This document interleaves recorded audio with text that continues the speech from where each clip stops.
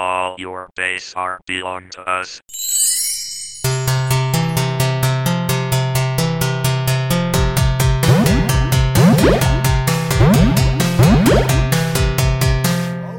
Hello and welcome to Fake Geek Girls, a podcast looking at nerdy pop culture from both a fan and critical perspective, encouraging the things we love to do better. I'm Missy, I'm a writer, and you're probably going to hear my cat headbutting the microphone. She's been sick for the past week, so I'm letting her do whatever the fuck she wants. I'm Mary, I'm a marketer, and I don't really have much to say. I don't have an intro. I don't know. I'm here. Why are you so loud today? I'm loud. Please explain, Mary. I am loud today because it's raining.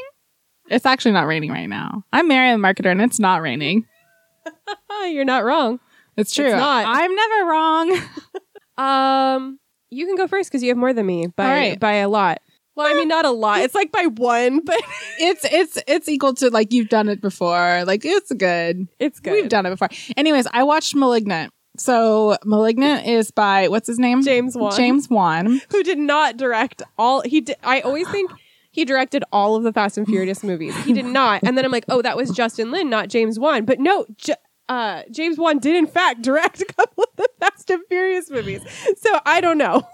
So my husband, he's a big horror fan. He loves horror. And he's like, we're going to watch this movie. It's by James Wan. I'm like, I'm not watching that movie. He goes, but he did Aquaman. And I'm like, yeah, he also did other scary movies and I'm not doing that. And I mean, this went on since we were able to watch it. Like it went on for weeks. We're watching it. No, we're like to the point where I got angry. It hasn't been out that long, has it? It had to have been at least 2 or 3 weeks because, or maybe it wasn't out yet because I got to the may point. Have been preemptive. Well, I watched it last week.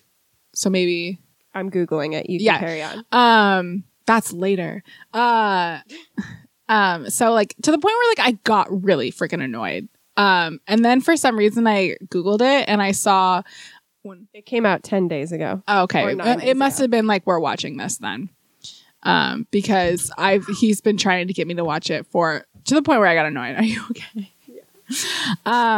And so I looked it up and all I saw was how ridiculous the movie is. And what really made me make the decision was *Malignant* is the Frozen of horror movies. And it's something James Wan said. Let me tell you, not wrong. I mean, it's definitely still a horror movie, but it is silly. And I think that James Wan knows how silly it is.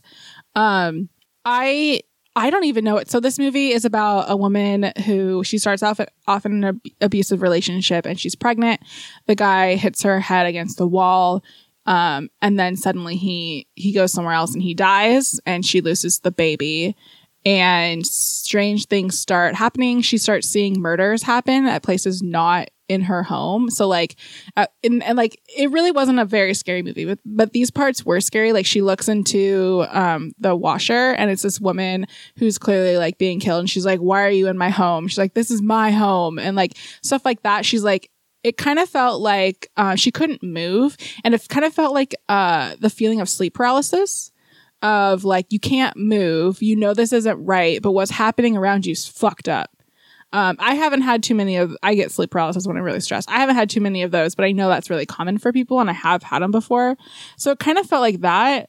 And then it turns into this weird, I guess it starts off with this, like kind of very, Stranger Things feeling of there's an experimental lab and people are dying and they're like, it's like he's eating the energy. Oh, he can speak out of the radio. That kind of thing. It could be in Stranger Things. Do you have plans on watching this, Missy? We will probably end up watching it at some point. I don't know if I want to ruin it for you because it sure is something. I'm not gonna. I think, okay, it's a weird movie. I think it knows exactly how weird it is. And the more I think about it, I didn't like the movie, but I liked what it was doing because up until when things get really weird, the acting is fine. It's totally fine. Then suddenly everything gets weird and all the acting gets really bad. And I'm curious if that was on purpose because it's so fucking weird. I think that that is actually how I feel about Insidious, which is another one of his movies, which like I didn't really like it, but I appreciated what it was doing nonetheless. I think it's easy. My husband loved it, but he loves most things. I think it's easy to be like, this is a absolutely silly horror movie. And it's not, I don't know. I can't speak to the genre. I don't know. That also true of Insidious. Yeah. So, but I read some things that James Wan said, and essentially it kind of felt like he was saying, I wanted to try something different. And if it works, it works. If it doesn't, it doesn't. And so I think he took a lot of like steps that he like maybe that he was able to take because he's had so many like successful movies. They're like, do whatever you want. And so he did whatever he wanted. And the more I think about it, like I don't love it, but like, I thought it was interesting what it was doing. Mm-hmm. I thought that it could easily have been, if you put this on an island with some sticks, this is a folk horror. And there were no like experimental labs. There were like lore instead. This could easily be a folk horror. And I think I'd like, you know what? No, I don't know if I'd like it more because I thought this was interesting too. Also, I'll end this with a very good thing my husband sent me. It was this girl. So it takes place in Seattle. And this girl tweet like, this movie makes it look like it always rains and thunders in Seattle. It never rains and thunders that hard. First of all, yes, it absolutely has. She made it sound like it hasn't. Second, James Wan responded and said, give it a few years. Global warming will make it true. So thank you, James Wan. So if you like horror movies, I think, and you like really silly ones, I think that you should try it. I think it's interesting. I think it's worth watching and like being part of, I watched that. Watch it with friends. It's silly, but I still just, I like what it was doing. And I thought a lot of the silliness was very intentional. Because the more I think about how bad the acting gets, the more I'm like, it has to be intentional because these people were not bad actors in the beginning. Like the main girl, she wasn't great. But she very much gets bad. And I'm just like, what happened? And I'm wondering if it was intentional. Because it sure was silly. It sure, like, it happens. The twist shows what's happening. And you're like, huh, well, that's interesting. So watch it just for the twist to be like, I was part of that. Yeah. I'll probably watch it at some point. Yeah. I think you might like it. There's a possibility. I think you might like the twist. I always forget what other movies that he's done. He did The Conjuring, which I liked, and he did the first Saw, which I also liked. Oh yeah, that's right. The first Saw is very good. Yeah, so like I didn't care for Insidious, but that's okay. I think if I had gone into Insidious with a different mindset, I might have liked it more. Well, now you can go into this with this is the Frozen of horror. Yeah, no, that's intriguing to me. That's what made me be like, this is really interesting. There's even like a musical number. No, there's not a musical number, but there's definitely the guy that has the reindeer. And I believe Kristoff? Yeah, and there's Kristoff the reindeer? I can't remember. And there's definitely Olaf, but not like funny Olaf, like the absolute opposite, like dark Olaf. Dark Olaf. Nega Olaf. Absolutely cynical. And just like the jokes are really dark, but they're not really jokes. So it's like, it's horror. It's horror Olaf. Nega Olaf. That's if you're going to watch it and you want to know who I think that's the female police officer. Okay. Good to know. Listen. God. I've been really busy with the podcast lately, so I haven't been able to do a whole lot for fun. So if I wanted this episode to have anything in it, I had to talk about a writing book that I read, which is called Writing Shapely Fiction. It's by Jerome Stern.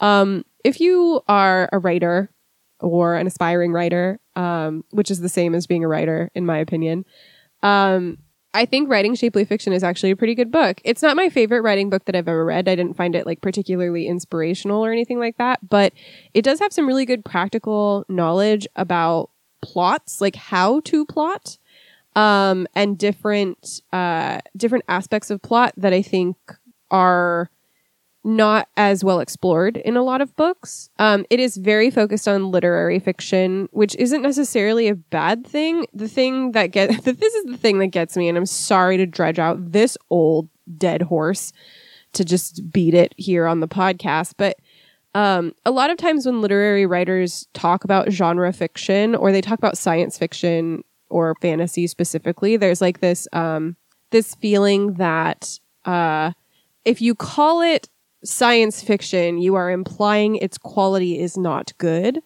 Therefore, writers of good science fiction are not genre writers. Didn't you have this issue in college? I've had this issue a lot. And personally, I don't agree with that. And I don't think most people actually feel that way. Like, I think that most people do not feel that to write genre fiction is inherently lesser than literary fiction.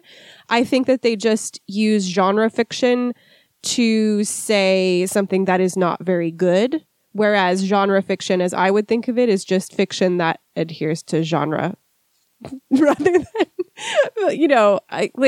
what it feels like is that The Handmaid's Tale is not science fiction. And I know this is a contentious one because Margaret Atwood feels very strongly that it is not science fiction. So sorry, Margaret Atwood. Maybe the original book. I would still call it science fiction. I guess it's kind of a dystopia. Yeah, that's it. It's hard to explain. And I think we talked about this in one of our episodes with regard to genre and why someone might resist a genre classification. And I don't remember what episode that was, unfortunately. But there's been a lot. Yeah. What was that? You don't need to know. Oh, it was one of the Philip Pullman. Oh. It was one of his Dark Materials episodes. I don't know how you keep that information in your head. I was chasing it down a hallway. I knew caught it. I knew it had something. It was like it's something about somebody resists genre classification because they're doing something that isn't necessarily inherent to the genre. And if I stick with this thought long enough, I'll figure out who it was. And it was in fact Philip Pullman. So there. Sorry, I've gone way off track. The point for me is that I think that literary fiction and genre fiction are not those are not classifications of quality to me. Whereas I think to some people they are classifications of quality. So if you read a book like 1984, which I would say is science fiction, somebody might disagree with me and say it's not science fiction because it's not. They wouldn't say this, but the implication is it's not bad, therefore it's not science fiction. That's so weird. And I think it comes from an assumption about audience and the purpose of a work, whereas I think there's so much there's lots of really terrible genre fiction too. Don't get me wrong. There's tons of bad genre fiction. But there's bad everything. There's bad literary fiction too. And I know because I went to school for creative writing. So I've read some really bad literary fiction. But anyway, so this book, Writing Shapely Fiction, is kind of coming from a literary fiction perspective. And it has some kind of, if you are in the same camp as I am, that to call something genre is not a reflection of quality. It's just a statement of tropes and that kind of thing. Category. Yeah, if it's a category or even a market, I would suppose, rather than I guess that would make sense. Rather than a classification of quality. There are a couple of moments where you might raise your eyebrows, but overall, I thought it was a pretty good book. I think it's very practical, which is not something that always comes through in books about writing. Sometimes it's it's very woo-woo, touchy-feely kind of thing, which I'm down for too. But I think this is more practical, and it does some really good things like unpacking specifically what show don't tell means and write what you know means, both of which are very pithy, often quoted pieces of writing advice that really mean fuck all. So, it's nice to have them unpacked and explained. When somebody says show don't tell, they don't mean every time in every circumstance. When somebody says write what you know, they don't mean literally only write things that you have personally experienced. That's what they tell you in high school. Yeah. Not the greatest place for writing advice. But the book, I think, did a really good job of unpacking some of those ideas. So if you are a writer, whether you're you've been writing for years or you want to try writing, I think this is actually a pretty good book regardless. I liked it. Nice. I read Carry On by Rainbow Rowell, and I think it's Rowell. That's interesting. Cause it's definitely like Harry Potter, but gay. Maybe I'm wrong. Maybe Rainbow. I've always thought. Yeah, look it up because I want to make sure. Rowell. It's definitely. I don't know. I've always thought it was Roll, and then you just said that, and I guess I've never questioned it. So maybe it's not. But she was the one who said some racist stuff, right? Yeah, I'll explain just a little bit because Mary read this book and I think really liked it. Yeah, I did really like it. So just an acknowledgement that Rainbow Roll or Rainbow Rowell, I apologize for not knowing how to say I want it to be Rowell because of Rowling. Yeah. She wrote Eleanor and Park, which is a young adult novel that contains some seriously racist depictions of I haven't read it, so I don't know for sure, but I have read some of the passages in question and they are not great. Preface rather, we are aware of this. And it's a shame, and I hope she apologized. I don't know if she did, but she should, and that's that. Well, all right. So Carry On. Carry On is a book about it really, like, in the beginning, it's not hiding the fact that it's like, it's almost saying like, hey, we're Harry Potter. Yeah. So do you know about Fangirl? I know it exists. That's all I know. Okay, so Rainbow Roll or Roll. My whole world has been called into question now. She wrote a book called Fangirl, which is about a fangirl of the series of the Simon Snow series. And then she went on to write Carry On, Wayward Son, and the new one that's coming out, which is...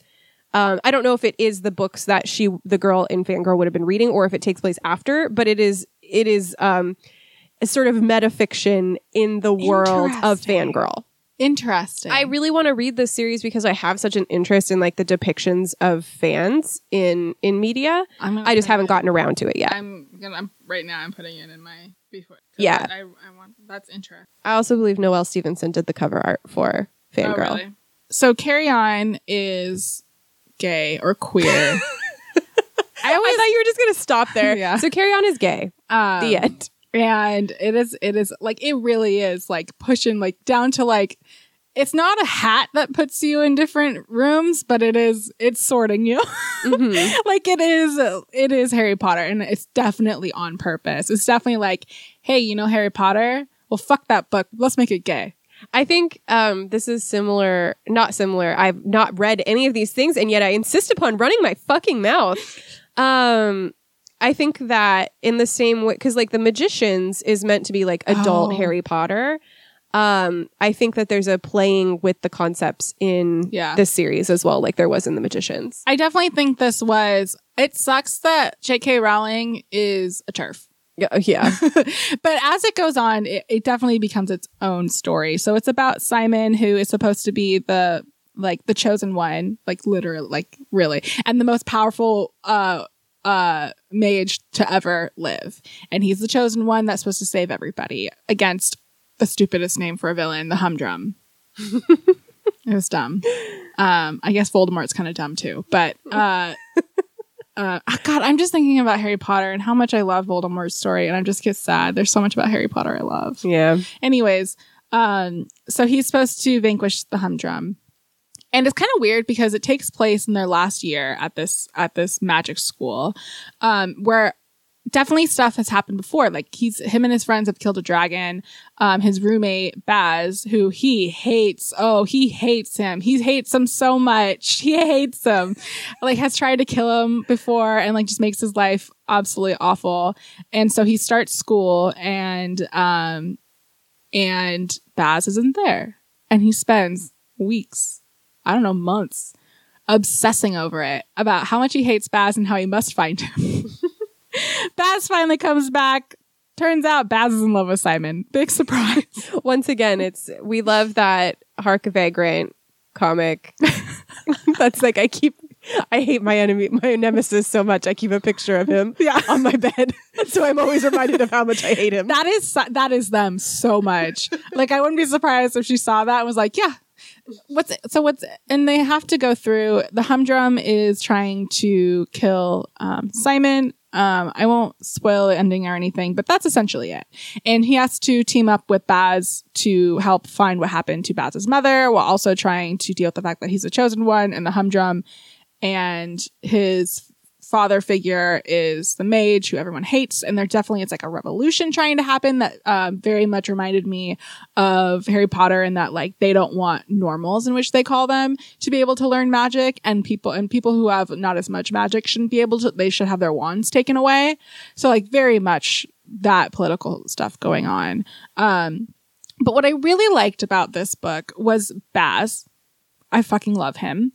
And he's not a good person. Like, his family is classist. He's the Draco. Yes, right? he is Draco. But Draco, like, I want to say he's worse than Draco. I don't know. I'd have to really think about that.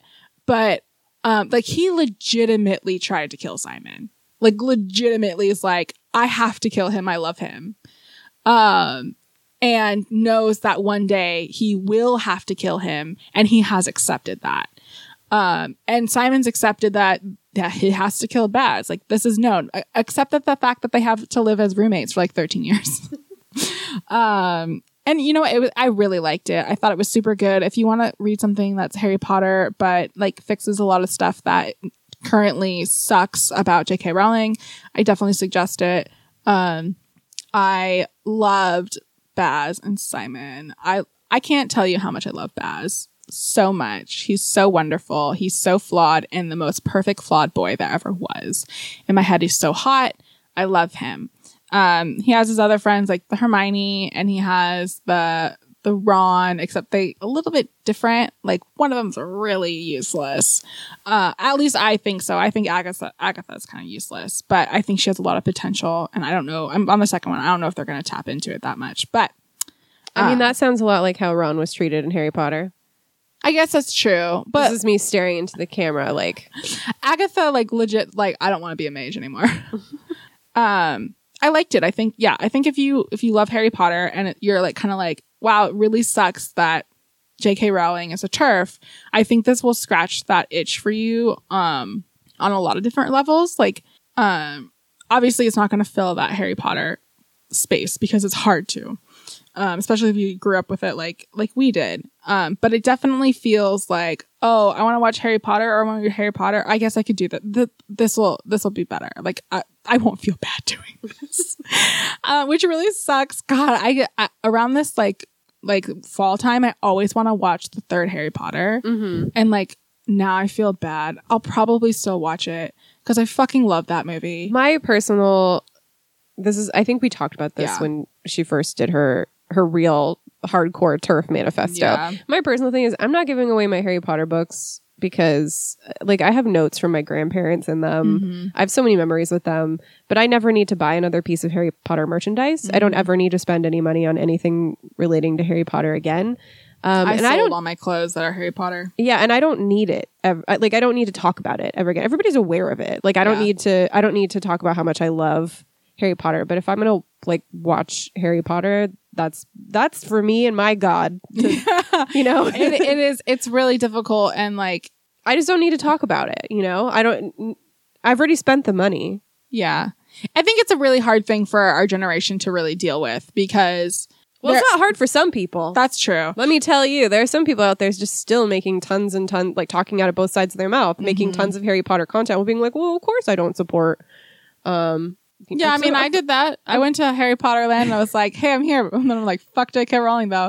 But I'm here. Like, you know, like it's hard because I go there and I do feel like this very emotional connection. Like, Harry Potter was a really, really, really big part of my life and like my development and the things that I liked. You and I literally first hung out at a Harry Potter movie, and I met my husband at a Harry Potter movie. Like it is an undeniable part of my life. So it's like hard to go into when I went to Wizarding World and then like not get emotional. Well, here's the thing. Even more emotional because I'm like, I don't know how to feel. Here's the thing. J.K. Rowling provided a space in which we were allowed to have those experiences. She did not create the experience. She did not introduce you and I. She did not introduce me to my husband.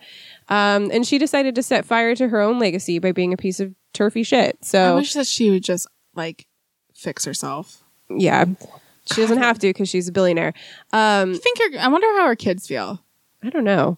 But the thing to me is that like going into, you know, Wizarding World of Harry Potter and still feeling emotional about it is not like it's not, I don't think that's a bad thing. I don't think I can because stop that. You still, like, of course you have emotions. That's a big part of your life, and you invested a lot of time and emotion into that, and that's not less real just because J.K. Rowling's a piece of shit. The thing that gets me is like people that are still like creating Harry Potter merchandise and selling it online and being like, well, of course I don't support transphobia. This is just what I do. Yeah. And it's like, you could just not, though. Like, you could just not do that. You could not base your entire public persona on your Harry Potter robe collection or something like that, you know? Like, and I'm talking specifically about cis people here. I don't know of any trans content creators that are doing this specifically, but I do know of cis ones. And that's the thing that gets me is it's just like, you're talking out of both sides of your mouth right now. You're telling me, of course I don't support transphobia, but I'm still going to throw money at a woman who's a violent transphobe. Yeah. So if you like privately are watching Harry Potter, then like that's for you and your God. Yeah, that's between you and your God. And I'm there with you. Yeah, we're all sinners. Yeah, we're all sinners. We're all sinners. Maybe I that's can't sin help of choice. that the third movie is so fucking good. Yeah, I mean, Alfonso Cuarón really knocked it out of the fucking park. You just got to think about how he had to do that to do Children of Men. And that's actually what you're supporting. Children of Men is so good. It is really good. But that's my thing is like J.K. Rowling will never have control over the positive memories and associations that we have with the series. She just provided a space for us to make them in, and she doesn't get to take them back. We get to own them forever. She just also doesn't ever get any of my money or attention ever again. She's not entitled to that. Yeah, so read Carry On instead. Yeah. And that's definitely like this is the intent of the book. Right. It clearly is. I mean, yes, the relationship and stuff and the characters are really good. But this is very much like, man, this sucks. I'm going to fix it. And I think that's really valuable. Like, I think that anything that has a cultural impact like Harry Potter is worthy of reinterpretation by people who, well, I don't know Rainbow Rowell's like very specific identity cross-section or anything like that. But like when it comes to people reimagining series, I welcome that so much. Like I welcome a queer take on Harry Potter, an indigenous take on Harry Potter, a disabled take on Harry Potter. Like I welcome all of those things because we need them. We don't need the same perspectives repeated over and over again. So, you know, Rainbow Rowell might have some issues as an author, but a reimagining of the series from a different perspective or with a different goal of inclusion and that kind of thing, I think is still very good. Yeah, Carry On's good. Good. Carry On. Carry On. So I finished last night the season finale of the final season of Brooklyn Nine-Nine. How did they handle it? It's a complicated question. There's no way it can't be. Yeah, it's a complicated question. So here's kind of the rundown. So the show went on hiatus over the year of 2020. And they basically, if I remember correctly, they scrapped the entire season. And this was in response to the protests against police brutality throughout the world. Some members of the cast, I know for certain, Stephanie Beatriz was very outspoken about her support of the protests and specifically against police brutality. And so there were significant rewrites to this season to address those issues, which I think this was planned to be the last season anyway. But they really made that a part of it. They hired more Black writers. I can't say exactly how many, nor can I say exactly how big of an impact they had.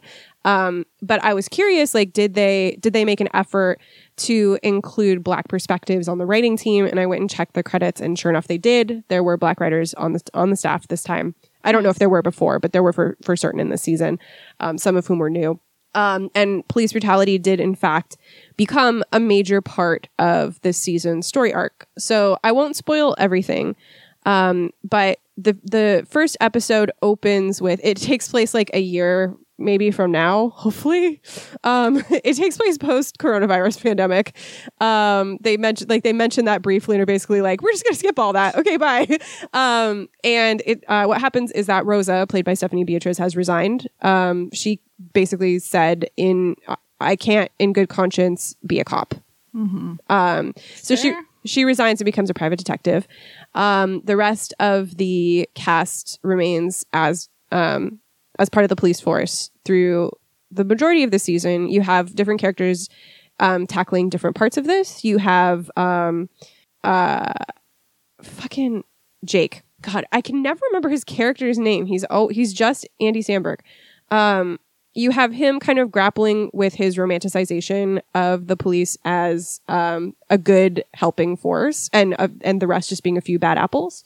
You have conversations about how corruption persists because of management, even management that is like quote unquote doing the right thing. You have conversations about police unions and how destructive they can be. All of this is happening within the context of the show. Like the characters are talking about this and they're grappling with this.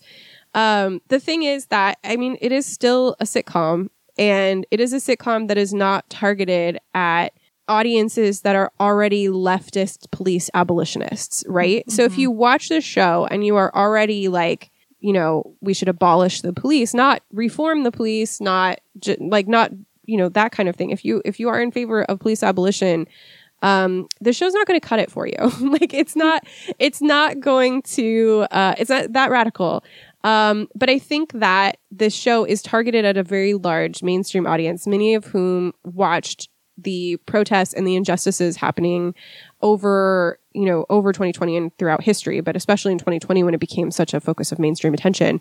And maybe they haven't really done the research, because as much as we would like people to, not everybody does, not everybody's out here reading Angela Davis and getting really into the police abolition movement.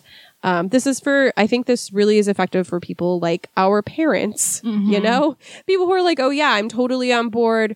These people shouldn't have been killed. This was a gross misstep, but did they really have to riot? Did they really have to do this? Like, is this really, it's hitting that demographic. So when I watch it, I'm like, this is kind of toothless, right? This isn't really pushing, but it is reaching a demographic who maybe hasn't been reached otherwise, because you have characters that they know that this audience knows and loves, saying things like, wow, the police union is really messed up and we need to do something about that.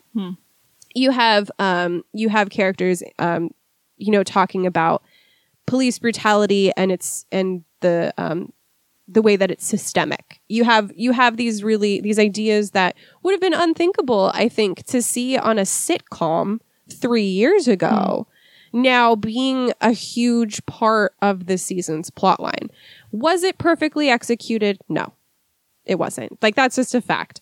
A spoiler for the end of the season, the majority of the police force remains at the end of it, focused on reform from within.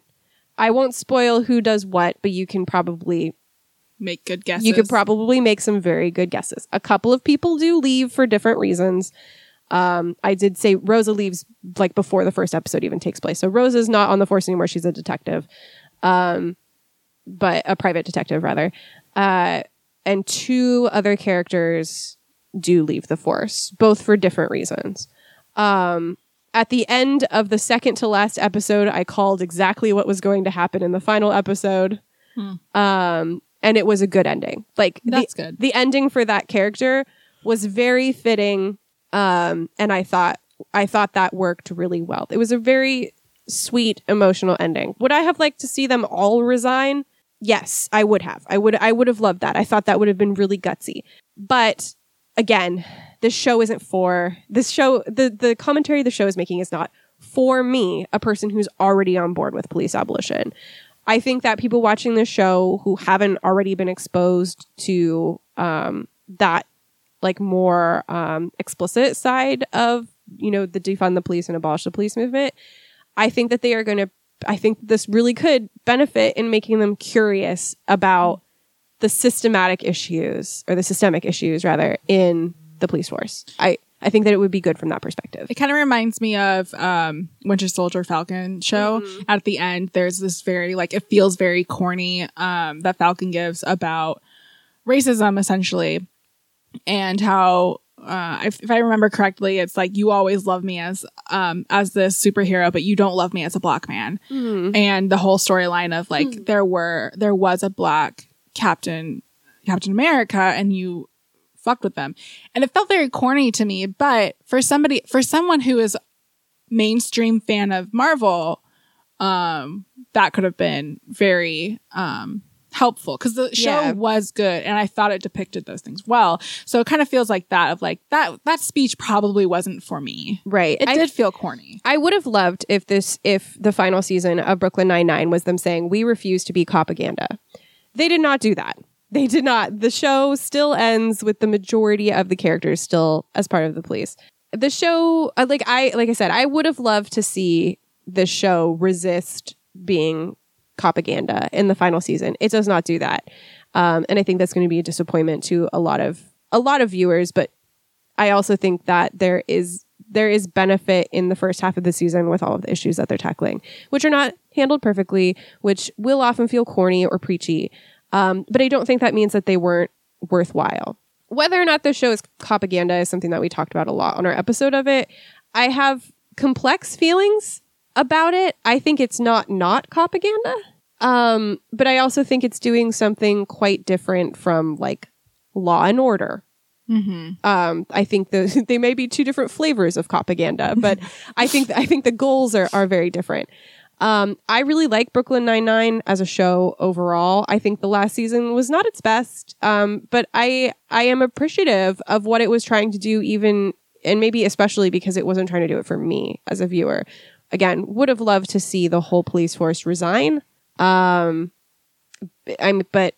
you know, the show's just not there, and that's whatever. But just know going into it that like it's not going to be as radical as you want it to be. But that doesn't mean that what it does is without value, because there are people out there, like when I say our parents, I do mean literally our parents. I mean like mine and Mary's parents, who, you know, maybe they've seen the protests, they've seen all of this go on, and they're like, yeah, no, police brutality, it's super bad, but like, what are we going to do without the police? Like, it can't. What about murders? There's not all. You know, it's just a few bad apples. Blah blah blah blah blah. And it's like, well, no, there are systemic issues that need to be addressed, and I think that's the kind of audience that would successfully watch this and be like, get curious about things like blue flu or why police unions are bad. Like, how can you be pro unions except the police? Like, that doesn't make any sense. And it's like, well, because that union's fucked up. That's the kind of audience I think is going to benefit.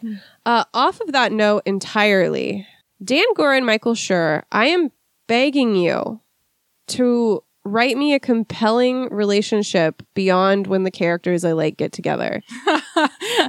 That's the end of there. I'm begging you. This is the meanest thing that I have to say, and I said it while watching the show, and I'm going to take it out if I think it's too mean. So if you're listening to live stream, if you're listening to the live stream, you may be the only one to get this. One of the things I liked most about The Good Place is the fact that like they can't make anybody get married and have children because they're all dead.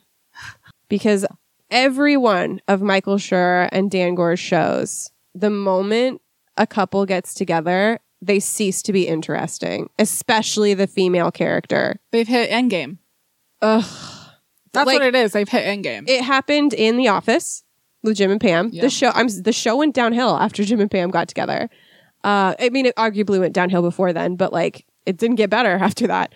Parks and Recreation, specifically the direction for Andy and April's relationship. And then in Brooklyn Nine-Nine, the relation, the like building and like the flirtation and the denial of Jake and Amy's relationship was choice. So good. And then they got together and like, it's not like they get bad or anything. I think they are getting better at this as a team, you know, like when they're writing together, but like they sure did immediately have a child. And then Amy's story was kind of sidelined and she barely appeared in the season. And I think that may be, I may be completely wrong, but I think that may be a symptom of that generation. Mm-hmm. Because I think if a like millennial type of idea coming at that, definitely, obviously, like we're not having kids early, we're not having them right as we get married, or we're not having them at all. And so I think that there's this like generation that that was the end game. Now they are adult. Yeah. I fucking hate that. Yeah. So I think that that's just not current with like cultural norms. Yeah. Overall, I really liked Brooklyn Nine-Nine. I do think that it went downhill for seasons 5 and 6, I think. But overall, I liked it. And again, this season is not going to fulfill your police abolition dreams or anything like that. Well, I'm sure it's difficult to do that, like with the network and. Yeah. Oh, yeah. This season was really short, and they were airing 2 episodes at a time. Oh, so they wanted it done. Yeah, that seems to be the case. Wow. So, it's not perfect, and it's not even ideal. It's not the ending I would have liked to see. But overall, I thought that the last season was effective and interesting and probably more beneficial to other people than to me. Nice. Let me tell you, Mary, about some things. Are you ready? Let me tell you this. Your cat's disgusting. I look over at Penny and just see. Yeah, I don't know what's wrong with my fucking animal. I just heard something. It's just She probably had hair in her mouth. I would like to invite you, Mary. Me? Me. To take a seat on the wench bench. Oh, this is what I've been waiting for. You've been This waiting is your what whole my life. life has been leading up to. You've been waiting your whole life to It's my take a seat on the favorite wench bench. new Disney ride. The Wench Bench is a podcast where 2 friends, Allison, a frustrated feminist, and Fonda, a positive-seeking adult, discuss fabulous fictional females. Each episode, one of the hosts covers a different woman from all kinds of media. Just a few of the characters that they've already covered include Amy Pond from Doctor Who, and talking about how first impressions are not always right. I'm super into that because if you go into the deep fake Geek Girls lore, you might discover that we did do an episode where we talked about Doctor Who, among other things, a long time ago. And I fucking love Amy Pond. Hate what the show did to her. Love Amy Pond. Hate what they did to her. They also have episodes about Medusa, the original nasty woman from Greek myth, and Princess Mononoke, including how incredible the town built by Lady Eboshi is.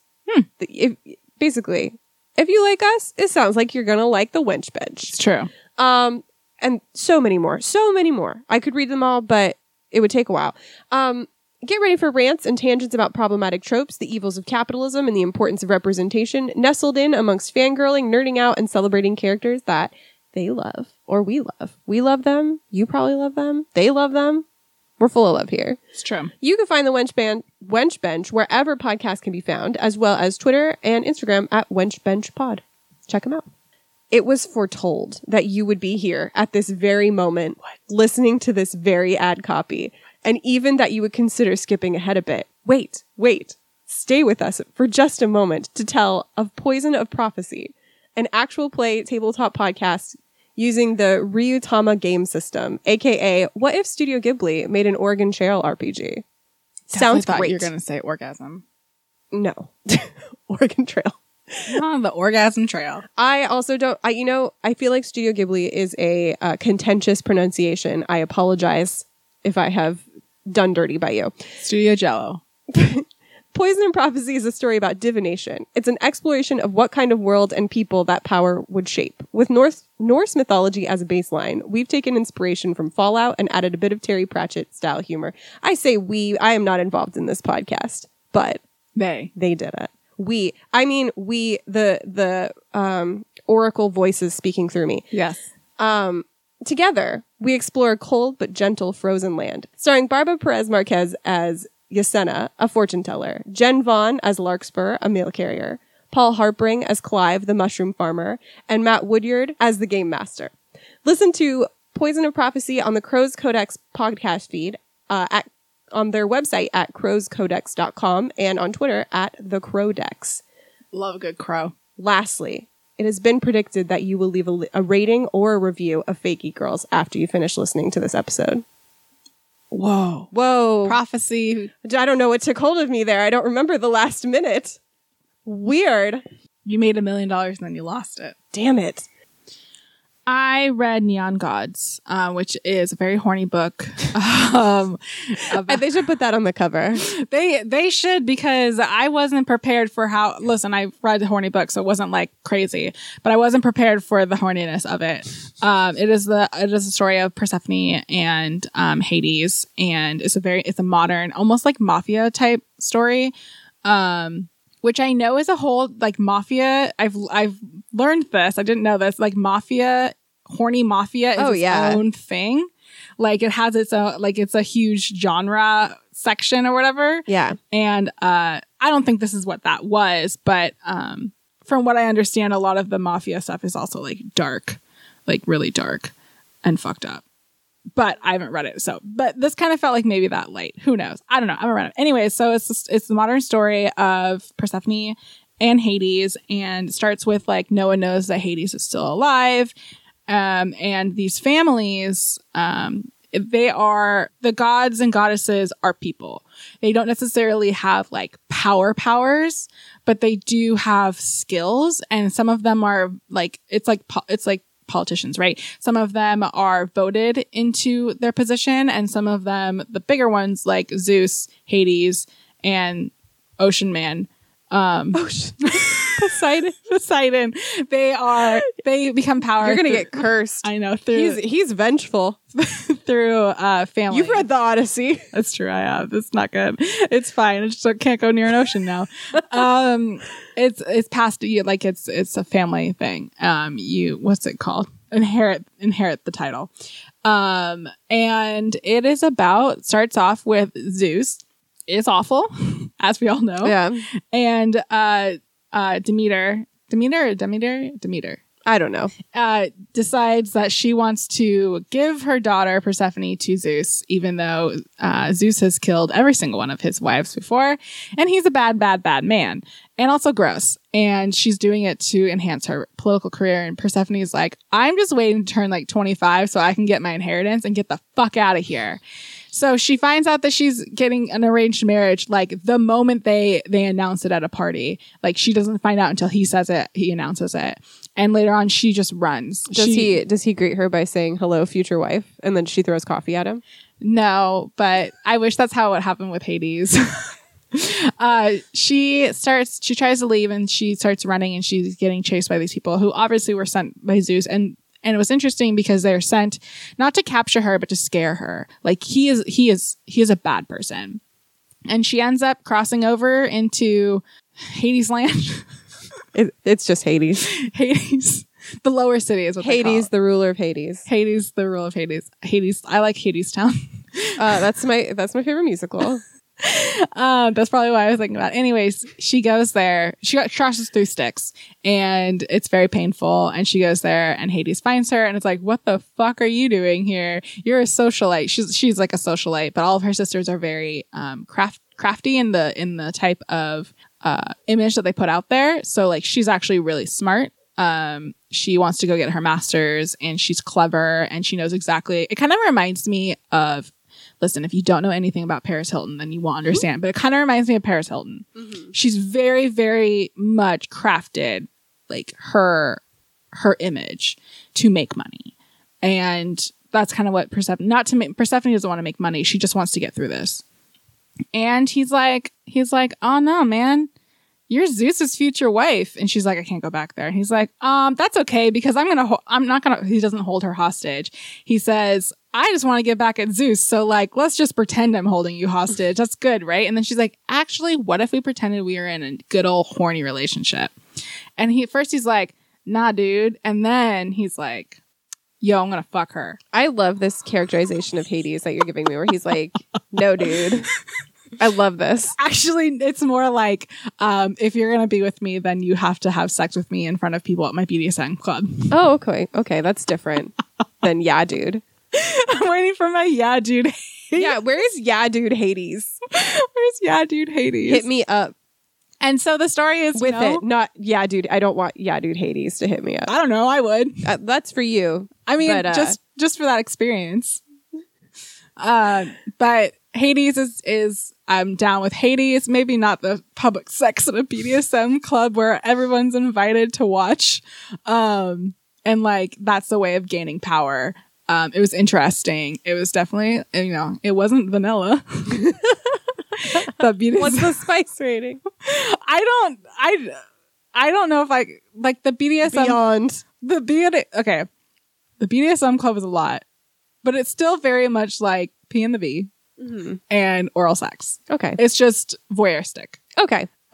So it's spicy. I think the voyeurism adds a little spiciness. It does. That's the thing, is it does. It does. It definitely feels like I'm super horny. All right, let's sex. Yeah, dude. Yeah, dude. And then it's like, but let's have rough, horny sex. None of this missionary. Okay. And then it's like, let's go fuck in my BDSM club. And, he's obviously soft with her. Obviously, it has to be. Of course. And they fall in love. And then they have to figure out how the fuck they're going to get through this because some things happen and Hades kind of fucks everything up for her. And she's very upset about that. Not like he fucks it up for her. He fucks up life for his people and him to save her. Actually, to save someone else. But so like navigating through that whole thing, I thought it was... Does he invent capitalism because he misses her? No. Because that's the plot of Hades Town. No, he crosses to save her sister. You can dig this out. He crosses to save her sister, and he's not supposed to cross. I see. And if you cross, then essentially the other side's able to wage war. And Demeter provides food to everyone, and so they cut off food and stuff. He's been hoarding it, but his people will go without it if they go into... His people will die. I see. And he's a very good ruler. Everyone loves him. That is not true of Hades Town. They're musical. like, yeah, dude, we love you. Yeah, dude. Yeah, dude. I liked it. I thought it was good. I thought that, obviously it's going to feel like every other interpretation of Hades and Persephone. I don't think it was doing anything new. I haven't read Hades and Persephone in a BDSM club. That could happen in the third Hades Persephone book that I also am reading. Not right now, but I can't remember what they're called. That could happen. I could see it, but it definitely felt like that same kind of feeling. There are other books. I saw that there are other books. I'm like, I thought this was a standalone. It is a standalone of their story. The next one is about one of her sisters and Apollo. I have no idea. No, it's not Apollo because it's one of Zeus's sons. And I might read it, but I felt like that it kind of ended the story and I'm okay to leave this world and move on. So I appreciated that. I liked it. It was good.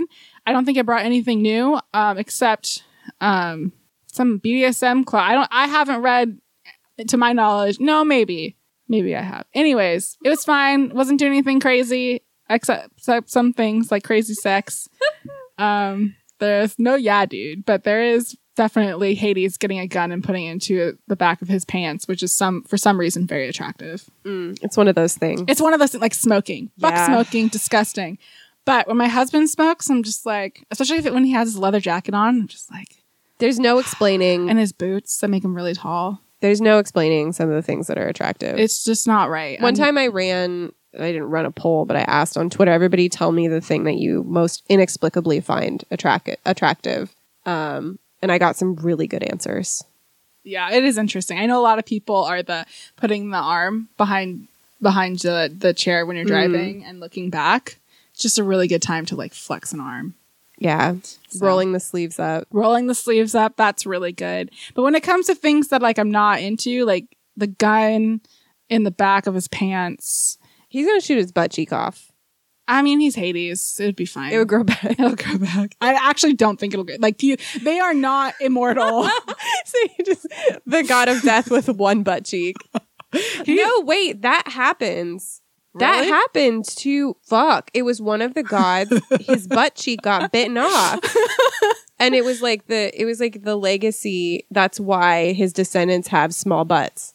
All right, I can't remember. He put the gun in the back of his pants. It wasn't Achilles, but I think it started with an A. This is real.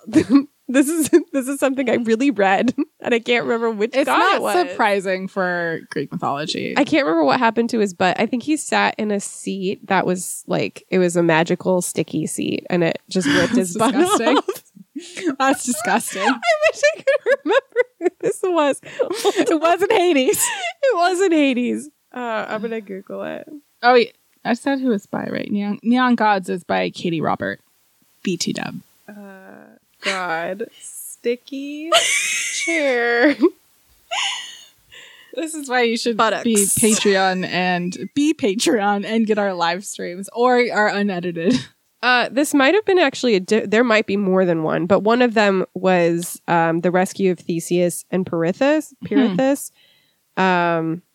In one comedy, Heracles attempted to free them from the rock to which they had been bound together in the underworld for having tried to carry off Persephone. He succeeded in freeing only Theseus and... Oh, no, it was Theseus! Of course it was Theseus! Fuck that dude!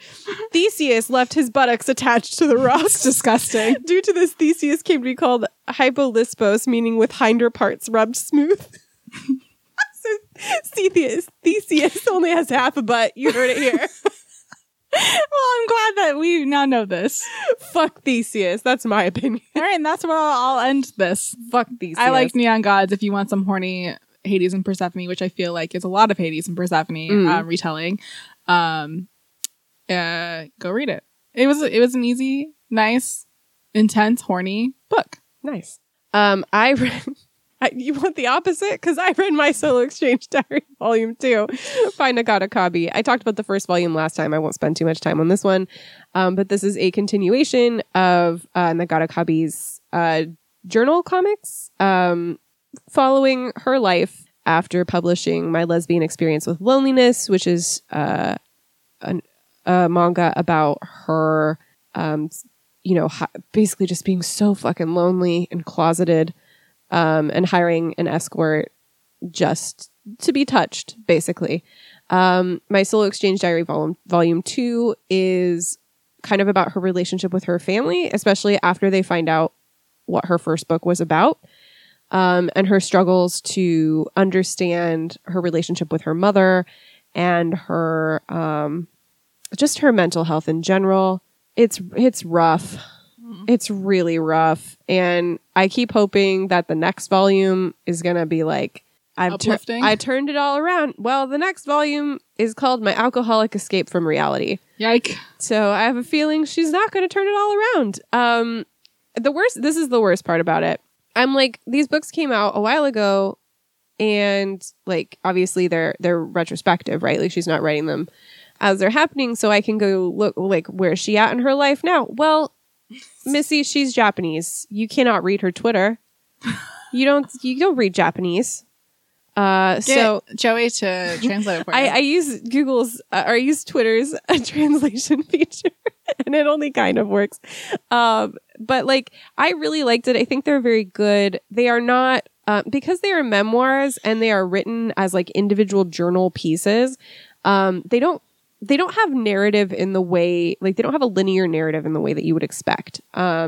So they're not like My Lesbian Experience with Loneliness was like, it felt like a story. These don't necessarily feel like stories, especially from beginning to end, but I think they're very good, but they are very, very sad and difficult in terms of the material. She is really going through it. She ends up being committed briefly in volume 2. She struggles with self-harm in a variety of ways. She struggles with alcoholism. There's a lot that she's going through. And I hope I'm going to read one of her manga someday where it's going to be like, I feel great. That's my dearest hope in the world. I hope Nagata Kabi is doing okay, but I think these books are really good. Well, that's good. I read We Hunt the Flame, which is Hafsa Faizal. It's Hafsa Faizal. That's what it is. And it's about a girl named Zafira. She hunts in this like wooded area that people, when they go in, either they go like crazy or they simply just don't come back. But for some reason, she's able to go in, hunt, and provide food for her town and her family. And but she does it as a man because women are not treated equally in this world, as they are not everywhere now. And so she has to pretend she's a man who goes hunting, and she's kind of like known as the hunter. And on the other side, there's an assassin. His name is Nasir, and he is the prince, and they call him like the Prince of Death or something like that. Yeah, the Prince of Death.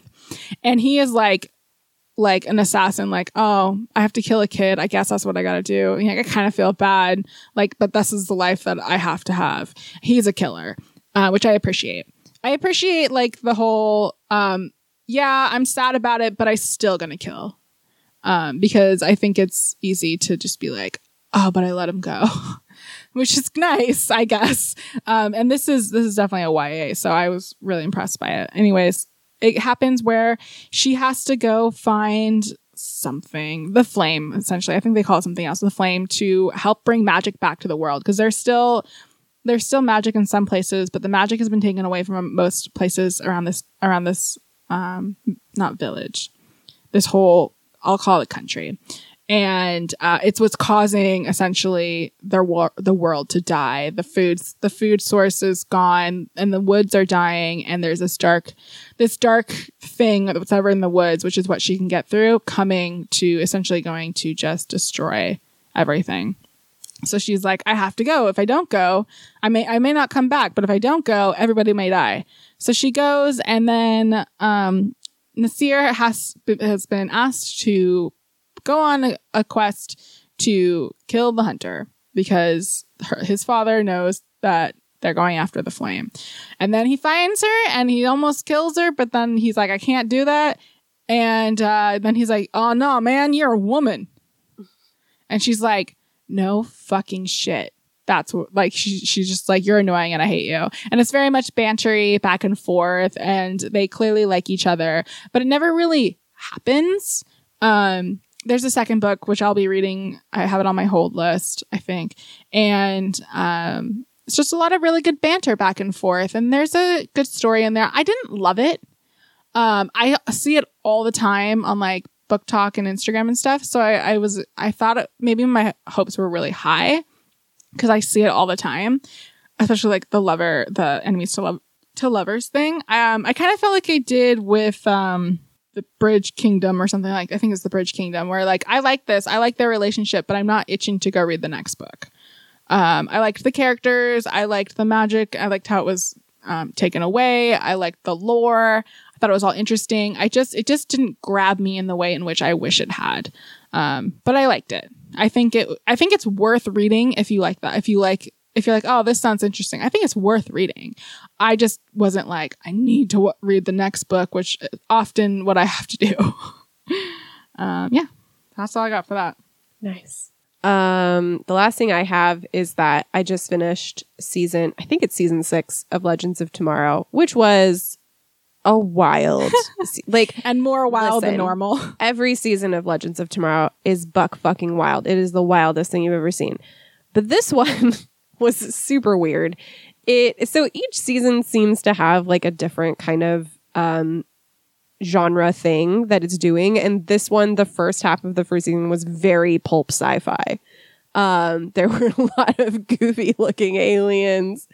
Sarah at the end of season 5 was abducted by aliens for reasons we don't know until season 6. And yeah, it was pretty wild. There was evil Elon Musk was a big villain in this season. I mean, is there not evil Elon Musk? Oh yeah, that's true. He's like, what if Elon Musk? This is a slight spoiler. What if Elon Musk was the inventor of Ava from Legends of Tomorrow? Because she's a clone, even if she doesn't like that word. So there was a lot of. He likes to sing and dance. He was a villain in the vein of the villain of Charlie's Angels. Oh my gosh. The movie starring Drew Barrymore, Lucy Liu, and... Formative movie for Missy. Who the fuck was the other person in that movie? Drew Barrymore? I said Drew Barrymore, Lucy Liu. Cameron Diaz. Okay, that's why I didn't remember. God, what's she doing? Two of those people had a formative impact on my life, and the other one is Cameron Diaz. Sorry, Despite Cameron Diaz in the little underwear, the like famous dancing scene of her in the underwear that everyone loves. In Charlie's Angels? I'm pretty sure. That could be. Like I said, 2 of the main people in Charlie's Angels made a large impact on me, and one of them did not. Anyway, I'm not talking about Charlie's Angels. I'm talking about Legends of Tomorrow. He was very much a villain in that vein. I felt that this season wasn't my favorite. It wasn't my least favorite. It wasn't my least favorite season because no matter what happens, it's not going to be season 1. So that's good. But I think this season was really hindered by filming during COVID. I think hopefully in 10 years I'll look back on this season and be like, that sure was what it was like, wasn't it? Because there's some wild stuff going on as far as the fact that it seemed like they were all filming in pods, and so there would be like one character simply would not appear in an entire episode for reasons that were not explained. They just wouldn't be there. Like what happened to Barad that season, that episode. I don't know. He just wasn't there. He was napping, maybe. But he just did not appear. Or my personal favorite, this is a spoiler for the season. I can't express how weird this season is. This is a spoiler. Gary has been an alien the whole time, as one does. And when he puts his glasses on, he looks like a person. If he takes the glasses off, I think he can also turn into an alien without the glasses. Regardless, he's an alien. He has a big alien form. And sometimes he would just be an alien. And I think the reason was that maybe he was not part of the filming pod that week. So he would be a human for most of the episode. And then suddenly he would be an alien for just part of the episode. It was so strange. I cannot explain. Overall, the season was okay. Now, I know the thing that everybody is like at the edge of their seat. What is Missy going to say about the end of the season? Because if you follow Legends of Tomorrow, again, spoilers, I'm talking about the end of the season. So if you haven't watched it yet, fast forward. I know all of you understand the depths of my love for John Constantine. And it was revealed shortly before the end of the season, during the mid-season break, that this would be not Matt Ryan's final season, because that is not how this show works. Oh my gosh. It would be John Constantine's final season for a bunch of reasons. But one of them was essentially they felt like they were no longer telling a John Constantine story, and it was doing the character a disservice to keep him kind of in this space. So this season has him becoming sort of a villain. He ends up losing his magic and becomes corrupted by some dark magic, blah, blah, blah. It's very much a addiction story. I thought it was, here's the thing. I didn't love a lot of it. I didn't hate it. I just didn't love a lot of it. And I think what they said was really true. As much as I love Legends of Tomorrow, and as much as I love Matt Ryan's Constantine, and as much as I love Constantine on Legends of Tomorrow, I think the character had kind of overstayed his welcome. Constantine is not a character that I really want to see grow for a long period of time. I love to see it in increments, but like him being surrounded by all of this wholesomeness was very like, it didn't feel true. You know, it didn't feel accurate to the character. It didn't feel accurate to what I loved about the character.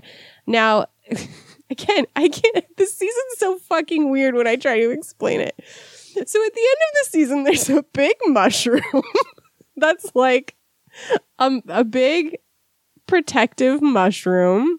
Okay. You know. And Constantine is trying to use the magic of the mushroom to get his own magic back, but he is poisoned and dies.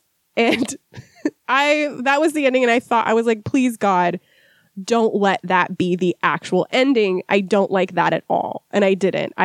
Some people thought it was like I read an article that was like, this is the best ending for Constantine, and I was like, I super disagree. I don't like this as a final ending. It doesn't feel right to me. And I know I've said spoilers 800 times, but now I'm getting into literally the season finale and like the last minute of the season finale. So if you haven't been warned off now, get out. The season he's I can't, it's so hard to describe what literally happens in the show. There's a mushroom. There's another mushroom. And Behrad takes a bite of it, and then he like hears from John because he's like dead, but also magic dead, you know. And the fact that he did not die in the previous episode made me a lot happier, because I didn't think that was a very good end for the character. And as it turns out, being John Constantine, he does some fuckery with his soul, and he manages to come back to life, and he leaves the Legends of his own volition, and he leaves Zari, who he has been dating over the past like season and a third-ish. He leaves her essentially because he's like, this isn't the right place for me. I'm a bad fucking person, and I've caused misery in your life. but it isn't, it's when he leaves, it's not in the very like typical like kicking his own ass kind of way. It doesn't feel tragic. It feels like growth for him to say, I am hurting you and I am hurting others, and it's for the good of everybody that I leave. And I thought that was a great ending. That was the kind of growth, the kind of character growth that I wanted to see, which is I'm leaving because it's the right thing to do. And I'm hurting you as I'm leaving, but I would hurt you more if I stayed. And it's better for both of us that I go. And it felt true. And I appreciated that. That was a really good ending for a character, probably like my favorite character in comics for sure. Maybe in fiction. I don't know. I haven't really tried to definitively rank them, but I thought that was a really good ending. I'm really glad Matt Ryan is staying. He's just playing a different character. I love that the show does this. It was also Rory. It's also Rory's last season, and that's a bummer, but I have to be honest, the show has not known what to do with Rory for 2 seasons now. That's a bummer. I wish that they would have done more, but they didn't, and yeah, it's really just a bummer. I love the new character Spooner. I love her. I would die for her. The depth of love I had for Barad Tarazi is unbelievable. It is larger than the ocean. It is deeper than the Mariana Trench. He's amazing, and I would die for him. So yeah, the moral of the story here is Legends of Tomorrow season 6 was not my favorite. I did like the ending. You know what? I love that magic mushroom. I loved it. I saw this big old fungus and I'm like, this is continually the show is marketing to the target demographic of me. You know what I love? I love mushrooms. You know what I love? John Constantine. Guess what? John Constantine becomes a mushroom. Did I write this season? It's great. It was a weird season. It wasn't my favorite season, but it's still Legends of Tomorrow, and I'm still there every fucking week, tuned the fuck in, like ready to go. I'm ready. What weird shit are you going to throw at me this season? I'm so ready for it. Is it puppets? I don't love the puppets. I gotta be real. And also, I don't think Bebo is cute. If Bebo never appeared on the show again, I would be happy. Sorry, unpopular opinion, but I don't like Bebo. I didn't like Bebo too in this season. I think season 4 is the best season because that was a good time. But you know what? I still love the show. I'll be there every fucking week, ready for whatever weirdness they're going to throw at me, and I will eat it up just like that. And there you have it. I love the end. I'm sorry for my disgusting mouth noises, but there is no other way to describe what I'm doing with Legends of Tomorrow every week. Legends of Tomorrow is my guiding light in the shithole that has been the last 2 years. It's the only thing keeping me going. It comes back inexplicably. It comes back in less than a month. It's only been off the air for like 2 weeks. That's hilarious. They know what I need, and they're going to keep feeding me. They're feeding you. They're feeding me. They're sustaining me. Thank you, Legends of Tomorrow. You take what you can get, and this happens to be good. Mm-hmm. I watched Candyman, the new one, which is a sequel to the original Candyman from the 80s. Early 90s. Early 90s. It's like 92. Yeah, which is a story of a man named the Candyman, and he has a hook for a hand, and I don't know. I haven't watched that in a very long time. I talked about it on our last one. So go listen to what Missy said. This one is a sequel of the main character is a man. I can't remember his name because I don't remember names ever. And he is an artist, and his girlfriend's brother comes and says, hey, do you want to hear a scary story? And tells a version of Candyman where the woman from the original one went crazy, stole a baby, and tried to kill it. That's not what happened in the original one. What was really, really, really cool about everything they had to say about the original lore of Candyman, and I didn't know this, but you can go watch a short film of this. It's all done through like animated paper. I know what you're talking about. Shadows, and kind of like in Harry Potter. Yeah, no, I think it's in the trailer. Yeah, I think they use that animation in the trailer. Spectacular. I think it's a wonderful. I think this movie, I thought was wonderful. I thought it was a really good update. And so he learns about Candyman, and he's trying to make his next great painting. And his wife or girlfriend is a art dealer. She's very good at what she does, and obviously got him into this one art gallery. And now he's trying to chase that. He finds out about Candyman. He makes this art piece, which I thought was cool, which is a mirror. And on the paper that explains that you're supposed to say Candyman 5 times into the mirror. But if you open the mirror, there's like this other world in which are these paintings, which arguably aren't that good. Like, I don't think that very good paintings. But I think that they're supposed to look very much like that, the animation kind of thing. And it's like this really dark area, and everyone just basically makes fun of it. And he talks to this art critic about how it's about the gentrification of the projects that this took place in. And I thought that this part was done really well, in that the art critic was like, essentially said, yes, we've heard this story about gentrification. We get it. Give us something else, Black people. And I thought that was really interesting, because we do have a lot of stories about gentrification, and I think that all those stories are worth telling. And I can only imagine how many times like people are like, yes, we get it, gentrification. But like gentrification is a real thing that people have to deal with and has like long lasting effects. And it's not just something like a story that it gets made and now it's time to talk about something else. And I think that this did that really well. I think it's a double-edged sword too, because on the one hand, people like white people will be like, oh, I'm so tired of stories about slavery or whatever, but then they don't show up to support anything else.